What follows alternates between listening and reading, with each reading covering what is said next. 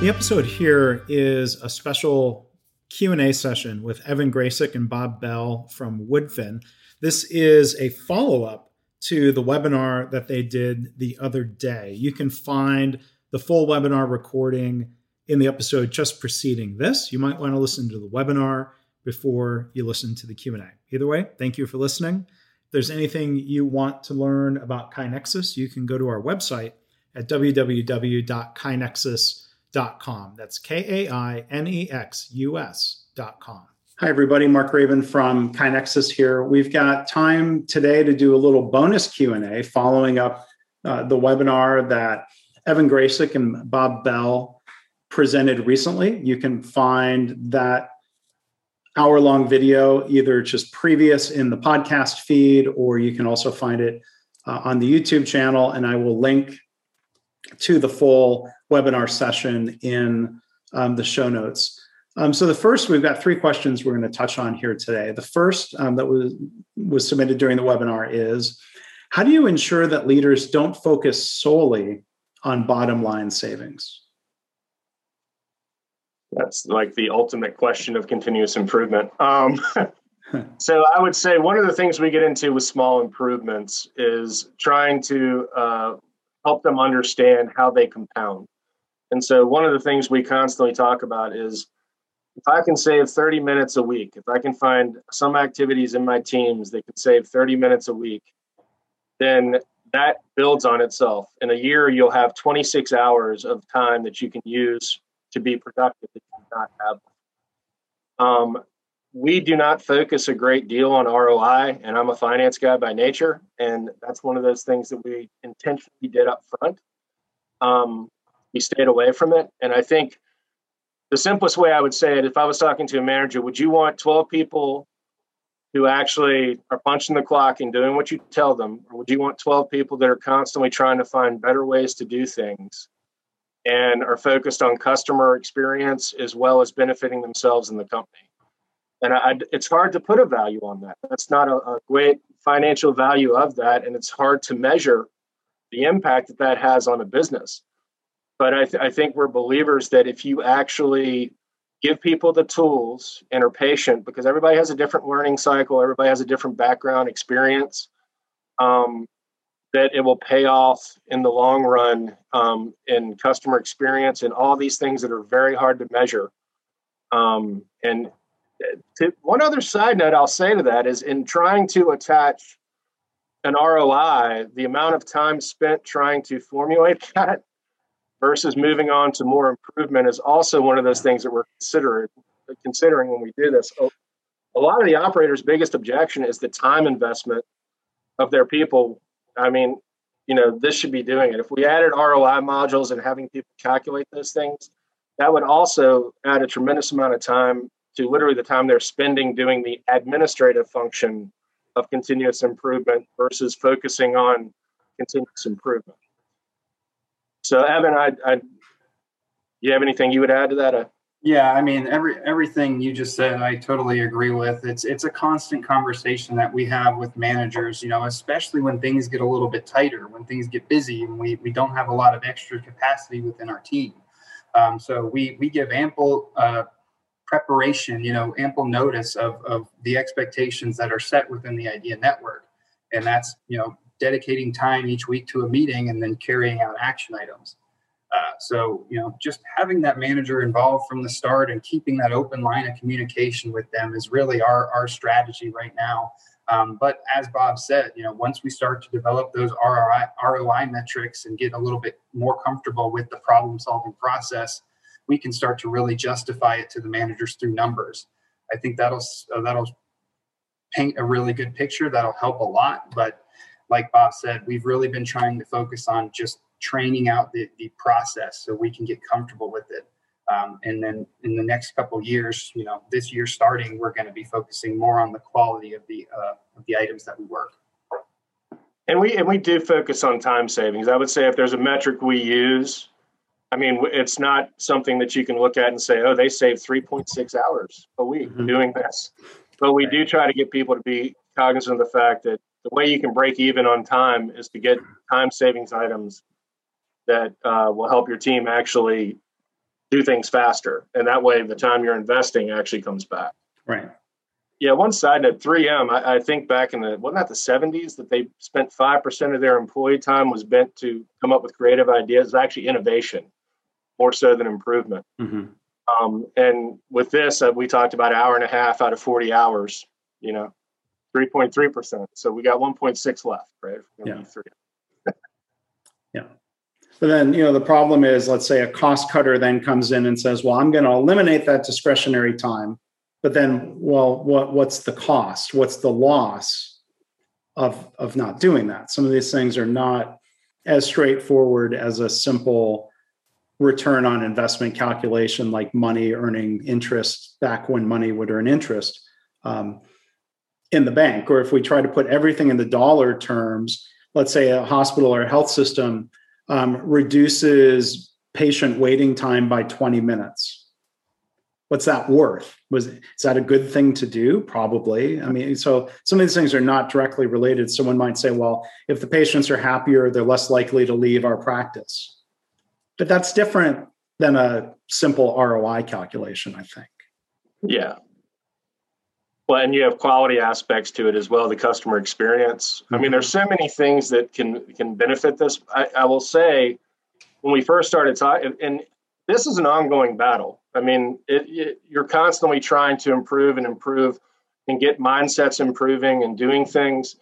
But if executed properly, and you really do have an environment where everybody's participating and coming up with ways to make their lives better and the customer experience better, I mean, what's the value of less turnover, right? Because people actually they feel like they're appreciated in their job, right? I mean, there's a lot of things that come along positively with this that you really just can't easily slap a number on and say that's that. Well, there's one hospital CEO that we had quoted in our book, Healthcare Kaizen, who said, the only ROI I'm ever looking at adding up is reducing voluntary turnover. Right. That is a simple number, and the cost of replacing and rehiring can be estimated. And so if you're cutting that from average for the healthcare industry to something, if you dramatically better, the CEO, I think I'm paraphrasing, he said, that's ROI enough. The rest of it it's not even worth trying to calculate. We know it's just the right thing. And I think it's funny on the flip side, nobody ever asked, well, what's the ROI of not engaging people? Like, right. why is it we have to prove the ROI for something that's different than what might be the default? Well, I think I might have mentioned before, there was a CEO question, what if we train our people and they leave us? And his question was, what if we don't train them and they stay, right? Yeah. I mean, it's legit. But I just think there's far too much positive potential outcome. We're new. So to be honest, with turnover calculations, that's tough because we've changed the environment. So when you're a year and a half, 2 years in, people are still adjusting to the change of now being part of something where they have to do different tasks. So, and even early on, it's hard to measure that because is it the change? Long term, will it be better? Right. It's difficult. And turnover is affected by external factors like the economy or a pandemic. Right. And that's not even. Exactly. Yeah. COVID did not help either. Exactly. I mean, it kind of relates back to the small ideas, and really what focusing on small ideas allows us to do is there usually when we implement those solutions, the impact of it is pretty obvious. People know what they're stepping over every day, and then they know what they no longer have to. So the most important thing to me would be that the individual that's sustaining these changes, that's leading these improvements, is seeing the payoff of their work. We mentioned a win-win-win. The customer wins, the employee wins, and then the company wins. To me, we're about sustaining. We're rolling this out, training people how to do it. But we need them to buy into it internally. So if they can see their wins, which small problems allow them to do a lot of it easier, then the ROI kind of falls by the wayside a little bit. It's a constant conversation. Yeah, and one other thing. Sorry, this is a rich topic, by the way. Yeah. One thing I will say is that, and we've worked at this and still don't have it 100% in place, and we're still working through it. But one of the things I do think you can do versus ROI is productivity measures. Like, what are you really trying to achieve? And Alan used to talk about a single metric. So if it's if it's inside of the, sheet metal fabrication, how many pounds of metal per hour worked can we actually produce? Sometimes those metrics are more solid in understanding whether I'm getting better or worse. Productivity as a unit of what you're trying to do divided by man hours or woman hours is pretty much how I would actually say, if I'm going to go with a metric, I would lean towards that. Using a true productivity measure versus a dollar savings dollar. It's much more efficient to get an answer to where you are. Mm-hmm. And there are outside things that will affect that as well. So it's like I said, there's no easy math. Yeah. As a finance guy, that's one thing. I think you come up with something, but it's tough. Yeah. All right. So another question comes in, in the context you talk about local teams working on improvement. But the question asks, what do you do to escalate problems that cannot be solved within the team itself? And maybe I'll add a secondary add-on to that. Well, how often is that really the case? So I guess the first thing that we tried to do with that when thinking about it was, try to outline some parameters for the capabilities of an IDEA team. So, first and foremost, if it goes against the company policy in any way, if the improvement that they're coming up with goes against that policy, that would be means to escalate. Secondly, if it exceeds the budget set forth for the team, which for us is typically around $100, the team would need some approval to get that solution in place. So the escalation that I mentioned is actually a procedure that we've built out. Bob and some of our executives actually worked hard to build the escalation path out early on for this exact issue. And basically how that works is once a problem, an item exceeds the capacity, the capabilities of the IDEA team for the reasons we just mentioned, it gets escalated to their direct manager. That manager then has to review the suggestion, the solution suggested by the IDEA team. If they like it, then they approve it and they make it happen. They send it back to the team and they implement. If they don't like it, then they can't say no. They can't deny it. They have to put their notes on it, explain what their thinking is, why it's not the best solution, and they escalate it to their manager. All right. So it goes manager to manager, one step at a time, only if they don't approve it until it gets to the highest level, which is the executive team. Our president of the company sits in there, lots of executives sit in there, and they make that final decision to say, this group has put a lot of time and work into this item. They really want it, and they've made the notes of all the benefits that they're going to get from it. But here's all the notes from the managers that have reviewed it up until this point. So why don't they like it? So you asked about frequency, how often does that happen? The more teams that we have on board, the more comfortable that these teams get with the problem solving process, the more complex that their problems are getting to solve. We mentioned small problems. We're still on small problems, but we're starting to get past those lowest hanging fruits onto the next level, a little bit higher. So some of them are exceeding budgets or going against policy because teams are figuring out that you can actually do that. They have that power to ask those questions. Now, once it gets up to executive team, I will say not all of our escalations get up there. I would say most of them don't get up to executive team because our managers in place are there to help. And usually if they say no or if they don't like it, they might even be able to talk with the team to alter the idea a little bit to make something work. But by no means are we giving anybody an opportunity to just say no and squash it right there. That's something that we were really passionate about early on, and we want to maintain. Bob, I know you've got something to add to that. Well, yeah, no, I think that if solutionism has an example, it's during the escalation process where somebody will get hung up on a solution necessarily. And so one of the things we focus on is understanding what the root cause, the problem is, and then you basically will provide your best solution. And one thing about the escalation process is a little different from that is it should go up and down the ladder. So they call it kind of staff work, putting together a business case for why I want to spend this money or why we want to change the policy on something. And so by nature, a team would take it to their manager would hopefully give them feedback and say, I see what you're trying to do here. They might have additional information that the team does not have that says, hey, have you thought about this? And feed it back. But we try to get people to kind of stay on the problem and trying to come up with the best solution as it escalates, not necessarily a, deny or approve, but more of a, hey, work with the team. Don't just send it up. If you get something from your team, circle back with them, ask questions. You might want them to flesh something out a little bit better. There's always the worry about that becoming a big spiral where I can kind of scuttle it. And so we do some things now with reporting where we're trying to track how long something sits in escalation. That's where KaiNexus is going to help us a lot with escalation, is having visibility to everyone that, hey, we have an item that's been escalated for 3 months and it just keeps going around in a circle. That's where technology can really help you with that. But yeah, the whole series, hopefully it's more of a up, down kind of moving through where you're getting better information, coming up with better ideas, better solutions potentially to it by churning it through the process.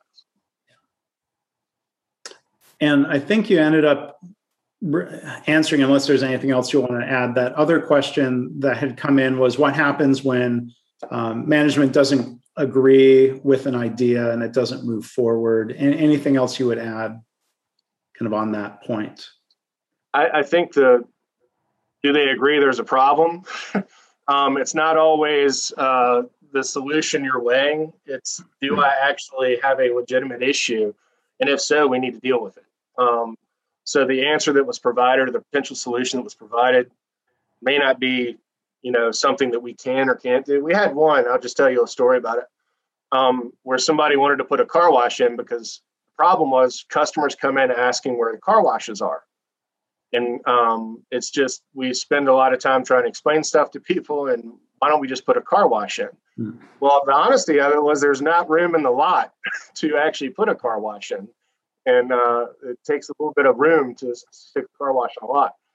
And so instead of saying, no, bad idea, we said, well, let's go back to the problem that you were really experiencing. So the problem is that you have customers that come in that are looking for a car wash.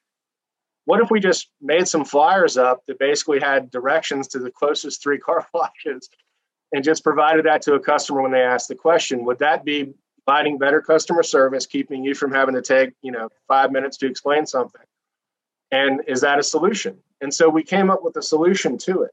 So I guess always circle back to the problem. Is it truly a problem? I mean, that's not a ground shaking problem. That's just a customer service. I don't want to spend 5 minutes every time somebody asks. So win-win, right? So, always focus back on the problem. And there's one thing as a continuous improvement person that I guess I can say I'm that now.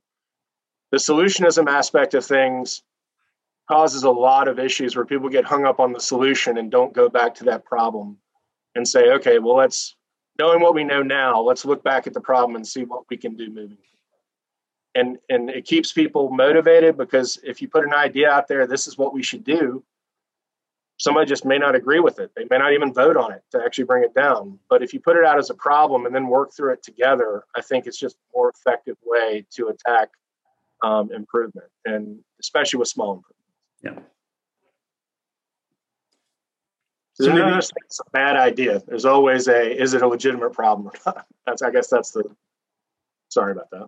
Well, so I was just going to ask me, my own personal follow-up question. When you talk about the idea of, well, which is the best solution? At what point do you have to go and just try things? Like if there's 2 possibilities, go test them both and see in practice which you're going to move forward with. That's big. That's root cause analysis. A lot of times when we get into problem solving, when we peel back the root causes of a problem, we have multiple potential causes to test out. We can't rule them all out right off the bat. So we have to go try them out. So that comes with some training. That's kind of that next level of problem solving that we're getting. But you're right. Eventually teams just have to take something and run with it. So that's something we try to cover in the training to prepare them for that. Just because you come up with a solution doesn't mean it's going to be the best one, and doesn't mean it's going to solve the problem that you're dealing with. That's that's just the nature of root cause analysis. We try to make it as effective and efficient as possible, but we don't always have those answers. Right. So, we encourage teams to try crazy things, try new things. We're still in the learning phase. We're still trying to figure this whole thing out and get used to it. So please try new things. Anything is a good idea. All ideas are good ideas, and we can evolve on it. So that's kind of a good thing that we can spin it in our training, because you can't really fail as long as you're kind of following those 3 basic expectations of making an effort, trying to reach the best solution. You're doing right by the idea network.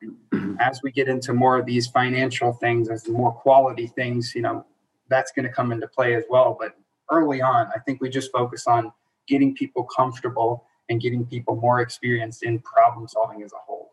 Yeah. And there's 2 pieces that I'll just real quick. One, sometimes it is multiple problems and multiple root causes, and we actually ask those to break them up and put them back on the board as individuals so that they can address them separately. Because trying to do everything at once, that's where you get into big problems that take very extended periods of time.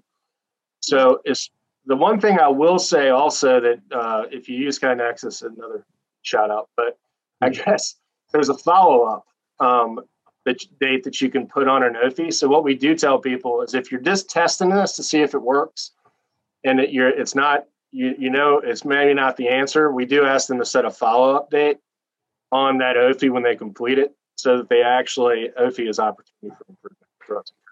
But we actually put follow-up dates on that, and that kind of triggers a reminder to say, hey, did this really work or did this not work? So I would say if it's one of those things, it's like the old when we used to do the DCFs and then never looked at them again, right? We bought something, never went back and looked at what our assumptions were. Mm-hmm. What's a DCF?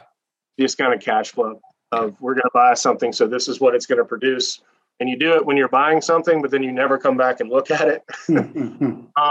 This was kind of the improvement version of that, where, hey, we got an answer, but I'm not going to check to see if it works. We're just going to keep going with it. So yeah, that was one of the things that is helpful. So that discounted cash flow was a hypothesis, and it's great if you never go back and check. Exactly. But you don't know where you broke if you don't go back and check and see what you thought you were going to be doing. Yeah. And some of this might be semantics, but I think it helps illustrate the thought process, that maybe we can call something a potential solution until we go and try it in practice and see if it was good or not. Some people don't like to say solution, but I think the mindset matters. Then, I think one other thing when it comes back to causes, one of the most powerful things I've learned from former Toyota people who had mentored me, like, think of a scenario where you ask somebody says, they announce, we found the root cause. I'm like, well, how do you know it's the root cause? Well, we talked about it and we decided that was the root cause. And right. People just listening on the podcast can't see Evan and Bob laughing or chuckling. Like, at best, you have a suspected root cause until you can go and test some things and see, do we really understand cause and effect? And I think a lot of Alan used to say, if you're not at a human error, more than likely you may not be at root cause, right? That's one of his go-tos. Keep asking why. Right. Right. The Toyota machine. And to bring back Bob's earlier point, what is the problem we're trying to solve?